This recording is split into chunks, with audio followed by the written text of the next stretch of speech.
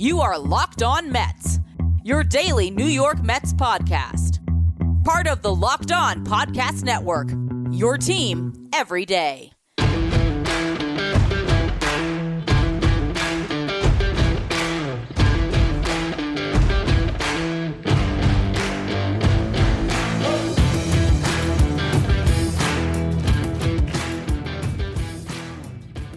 Hello to all you amazing Mets fans. You're listening to Locked On Mets, part of the Locked On Podcast Network, your team every day.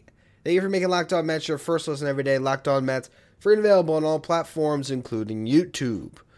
The Mets actually had an offensive outburst, 8 runs in 1 inning to make Mets moms everywhere happy on Mother's Day. We will discuss what was a great way to close out the weekend in the first segment today. Then in the second segment, I'll look at the first 2 games of the weekend, including a ridiculous rain delay turned postponed game. The Nationals are a clown organization on that one.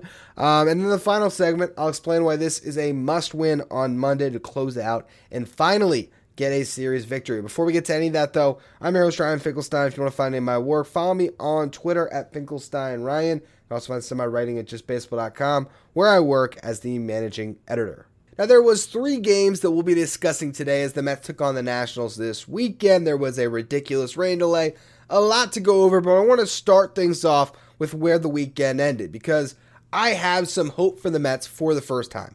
Is it because Max Scherzer gave them 5 strong and had a good start for once? That's part of it. But really, it comes down to a simple thing. An 8-run inning and luck. Baseball, there is a lot that goes into a game of inches, okay? Of course, you have, are you pitching well as a staff? How's the bullpen holding up? How's the lineup clicking? All those things. But there's also something unspoken, something about juju, something about momentum, something about the baseball gods where you need things to go your way. And for the first time in weeks, in the 5th inning, it felt like things finally went the Mets' way in Game 2 after they already dropped the game earlier on in the afternoon. A game that was winnable. But I digress, and we'll discuss that, and we'll discuss Friday's game in the next segment. I want to really focus in on this 5th inning because first things first, Max Scherzer on the hill. 5 strong innings. Okay, he gave up a run in the second, but did not give up one in the first, which is significant because Mets starters had allowed runs in the first inning in 7 consecutive games, so he broke that awful streak. He walks Dom Smith, which was kind of foolish because Dom had never got a hit off of him. This was with 1 out in the second inning. He strikes out Alex Call. Then C.J. Abrams, who's been killing the Mets in this series, gets a double where Starling Marte probably should have caught the ball. Gets over his head, hits off the wall, run comes around to score. Max Scherzer is pissed off, throws 2 fastballs by Adams for the Nationals, and then a nasty slider to strike him out. Looked pissed off, which you like to see. Mad Max back in the fold. Then he put up some zeros. Mets had not scored, so you get to that 5th inning, and finally things just start breaking their way. You have Starling Marte gets a hit, okay? Mark Canha with an RBI double. We saw him smack his own ass. And that might be a new celebration. I don't know if it's just for Canha or for the whole team, but it seems like the team got involved because this rally started with the Canha smack in the butt and it ended with the Canha smack in the butt. Because he bookended the rally with RBI hits. He ties the game. Tommy Pham walks. Francisco Alvarez strikes out. Brandon Nimmo, though, hits a ground ball. Didn't hit the ball hard, okay? And this is where, again, I say the tides turn. Actually, I'm looking at the exit velocity, 98.9. So he did hit it fairly hard, but he hit it with a launch angle of minus 12 degrees. It was a ground ball, okay? A ground ball that made it through the infield. Those are ground balls that recently have been falling into people's gloves. Jeff McNeil strikes out, so now it's a 2-out situation, 2-1 game. Are the Mets only going to get a run? Is Max Scherzer going to have to hold a narrow lead? No, the Mets exploded. Francisco Lindor, 3-0 swinging, squibs one, infield hit, run, okay? Pete Alonso hit by a pitch. Brett Beatty walks to draw in a run. Starling Marte, a fly ball that falls in. So it's not like the Mets started to hit the ball hard. all the times where they hit the ball hard, just like Jeff McNeil ending the game in earlier in the afternoon, game 1 of what was a weird doubleheader, hits the ball hard into the gap, it's caught. Okay? But sometimes you just need the ball to start falling for you. And that's what happened in this inning. Mark Canha closes it out with that RBI hit. The Mets put up 8 runs in 1 inning. They finally have a game where you're not worried about, we got to go and get David Robertson, Adam Ottavino, Drew Smith. Shockingly, in a doubleheader, all those guys got to rest for a day to get you ready for what I'm calling a must-win on Monday. But to see the Mets able to cruise to a win, and again, on the backs of, yes, they got 10 hits in the game and everything else, it's not the lineup is fixed, but what you had in that moment is the team was able to have some fun for a second. The baseball gods smiled upon the Mets and gave them one. Gave them, hit after hit after hit, especially with 2 outs, where finally not striking out, putting the ball in play, worked out for the Mets. And they're able to get Max Scherzer a win, and I think that's massive to get, Max back in that win column. He got his ERA under 5. It's at 4.88. He was good. So to see that in combination with the lineup, putting it together for a day, even if it was just the second part of a day, I think that is a good sign that hopefully, not that all the problems will be fixed, but maybe mentally this team's going to show up in better shape. And if you win a series on Monday and you're feeling good about yourself, and then you have a series against a team that absolutely should beat you in the Tampa Bay Rays, maybe you shock the world a little bit, win that series, and suddenly you could get momentum back on your side. And for all these guys who have just been pressing, maybe you get to a point where you're feeling better about yourself, and as a team, you can get back on track. Because ultimately, as much as we could talk about the guys getting called up and all these different things that need to happen, you just need your regulars to be their regular selves. And if you get the normal versions of Francisco Lindor, Starling Marte, Jeff McNeil, Brandon Nimmo, Pete Alonso, Mark Canha, the same group that won you 101 last year, I don't know if you're going to win this division, but you're going to be a hell of a lot better than you've been the last couple weeks, which I guess isn't saying much. But the Mets, they win 2 of 3 this weekend. I want to discuss those first 2 games, and then we'll get into why I think Monday is a must-win. Before we get into any of that, though, today's episode is brought to you by eBay Motors.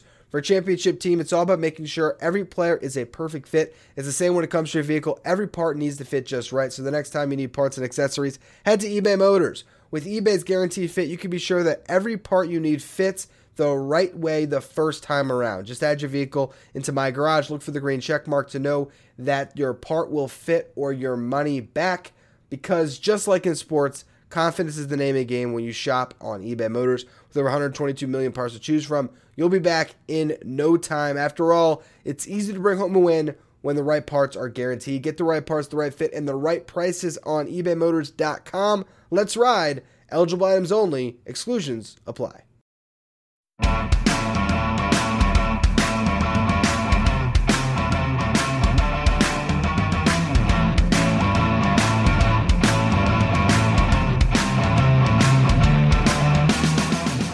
All right, taking 2 of 3 from the Washington Nationals is not some huge, massive victory for the Mets, okay? A lot of work still has to be done, but it's a step in the right direction, and granted, that could all be erased if you lose on Monday and you split this 4-game series. But for a weekend of baseball, the Mets were able to win 2 of 3, and you have to take those little victories when you get them. It all started on Friday. Tyler McGill has solidified a spot in this rotation, probably for the season at this point. Carlos Carrasco did look good in his rehab, got over 50 pitches.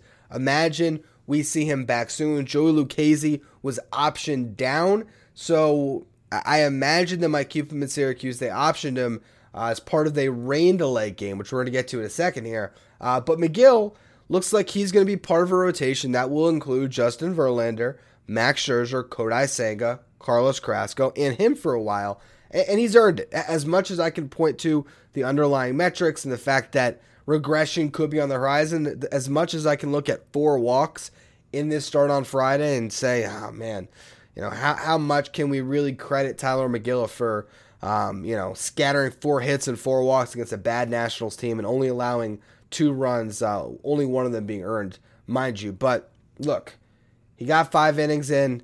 For the season, he's been able to pitch to a 4.02 ERA. For a 5th start, he'll take that. And you just hope that those expected ERAs and everything else don't come back to bite him anytime soon. Maybe he can pitch a little bit better than he has, but at least he's giving you some good results, and he's giving you close to 5 a start, right? You like that at least he's giving you that when a guy like Joe Lucchesi at times feels like he can only get through a lineup 2 times through and might not be able to get you through that 4th inning sometimes, or at least can rarely get you out of the 5th outside of his miraculous first start this year.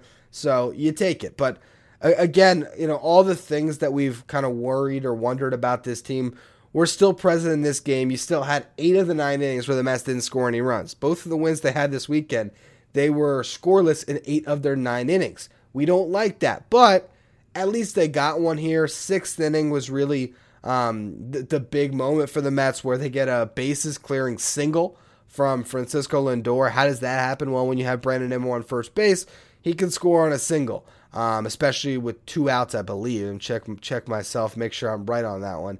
Yeah, there was 2 outs. Nimmo had drawn a walk previously in the inning. It was Marte who had singled, Canna who had doubled. A walk by Nimmo loaded the bases, and then the base hit from Lindor that squirts through to the outfield, allows everyone to come around. Lindor got the second on the play, but was stranded when Jeff McNeil grounded out. Bottom line, though, the Mets, who were down in a 2-0 hole in the 6th inning, got those 3 runs. They took a lead, and as much as you want to talk about the Mets pitching staff, it has not been the bullpen that's been the issue. The bullpen, when it comes to their high leverage guys, has been pretty solid. I mean, Adam Ottavino's season hasn't been completely even, yet his ERA is only at 3 at this point. You got an inning from Brigham in the 6th, 1 from Ottavino. You got Robertson for 5 outs to try to get him to close the entire game last 2 innings, but he was just taxed through a lot of pitches with 40 pitches, only 20 of them strikes ultimately. So you had to go get Drew Smith, and he got the big strikeout when you needed it, stranded a couple runners. Massive victory. Then what do you have? You have a ridiculous game where the Nationals made fans sit for 4 hours, a lot of it without it even raining, and the field was not in good condition. And instead of maybe just putting the tarp on the field all day and changing it to a 7 o'clock start, and they probably could have got a game in, they just dropped the ball for their fans, made it a frustrating viewing experience at home where you were wondering if the Mets game was ever going to get played. Play was suspended. It resumed today. The Mets got a sacrifice fly to tie it up from Nimmo, and then you had a 1-1 game for a little bit. The Nats scored in the 4th. The Mets scored in the 7th. C.J. Abrams, though, hit a home run to break a tie, and the Mets ended up losing 3-2, a game where you were able to avoid pitching all of your big guys. And again, you had Robertson, who, of course, I don't know if he was even available for this doubleheader, but to give Ottavino a day off, to give Smith a day off, that was big. Nogasek gave you 3 innings. Even though he gave up a run, you got to credit him for giving them length when they desperately needed it. After Joe Lucchesi had the rare mid-game option to triple. You got a couple from Leon, and then Santana pitched the last one, and it got a little dicey, but hey, he didn't end up giving up anything, and ultimately, you just couldn't score in that 9th inning. You had their opportunities. Brandon Nimmo with a late hit. Jeff McNeil gave one a ride. It was caught, and that was the ball game. So the Mets got close to tying it in that 9th inning, but they just never could get the big hit when they needed it. They had the 1 inning where they loaded the bases with 3 singles, and Daniel Vogelbach strikes out, and Guillorme flew out. So that was another instance where, as much as Daniel Vogelbach has the great numbers this season, he hasn't necessarily come through in the big moments, and he's just a player that is an absolute conundrum. I'll spend a little more time on that in the next segment here. But we also, of course, have to talk about the final game of this series, where you kind of hope that David Peterson gives you a good start. I don't know how I feel about that, so we're going to get to that in just a minute. First, though, another word from our sponsors.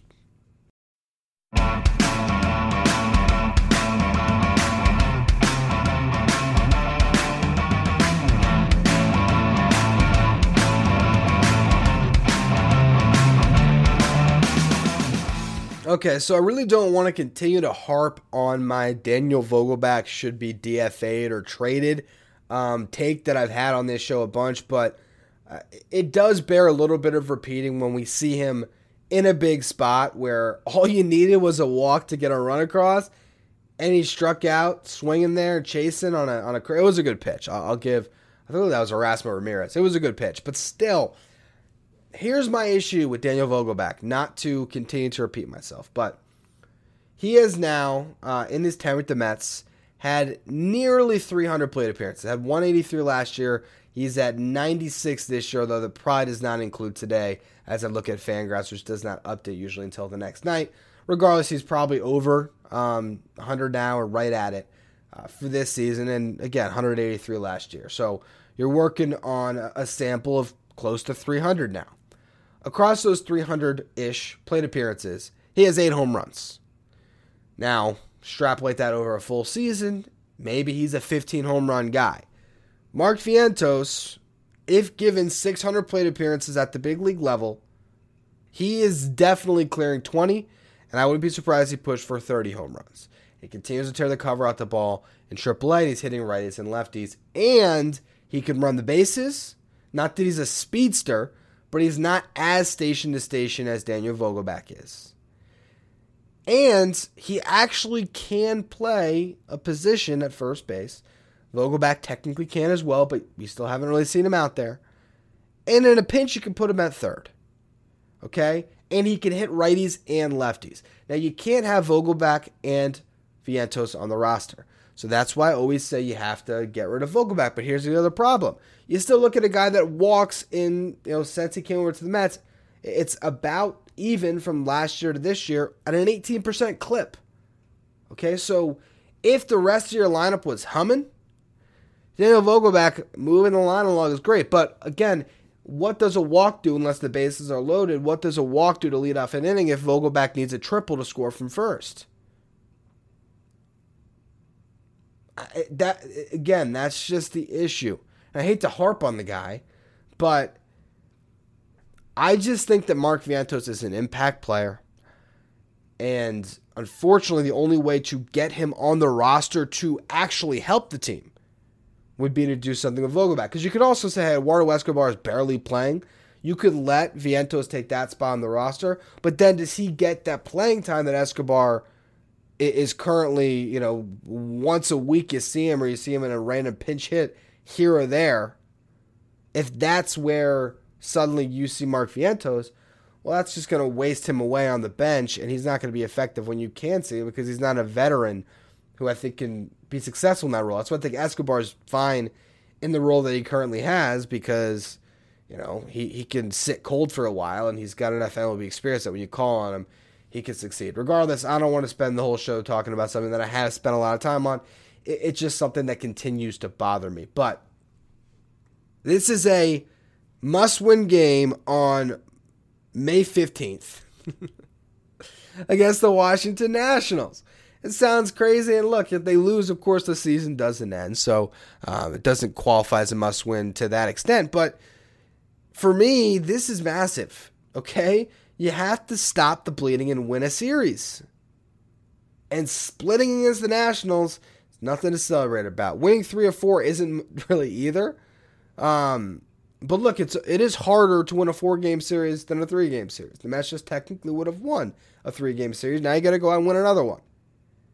You got Patrick Corbin on the mound. He's not been good this year, but he has not been as bad as he was previously. The ERA is below 5 currently for old Patrick Corbin. So, hey, you never know. Okay, Patrick Corbin, one of those guys where as much as you look at the numbers and you say, oh, you should destroy Patrick Corbin, he might have a shutout going in the 6th inning, and we're all wondering, man, here we go again with this Mets lineup.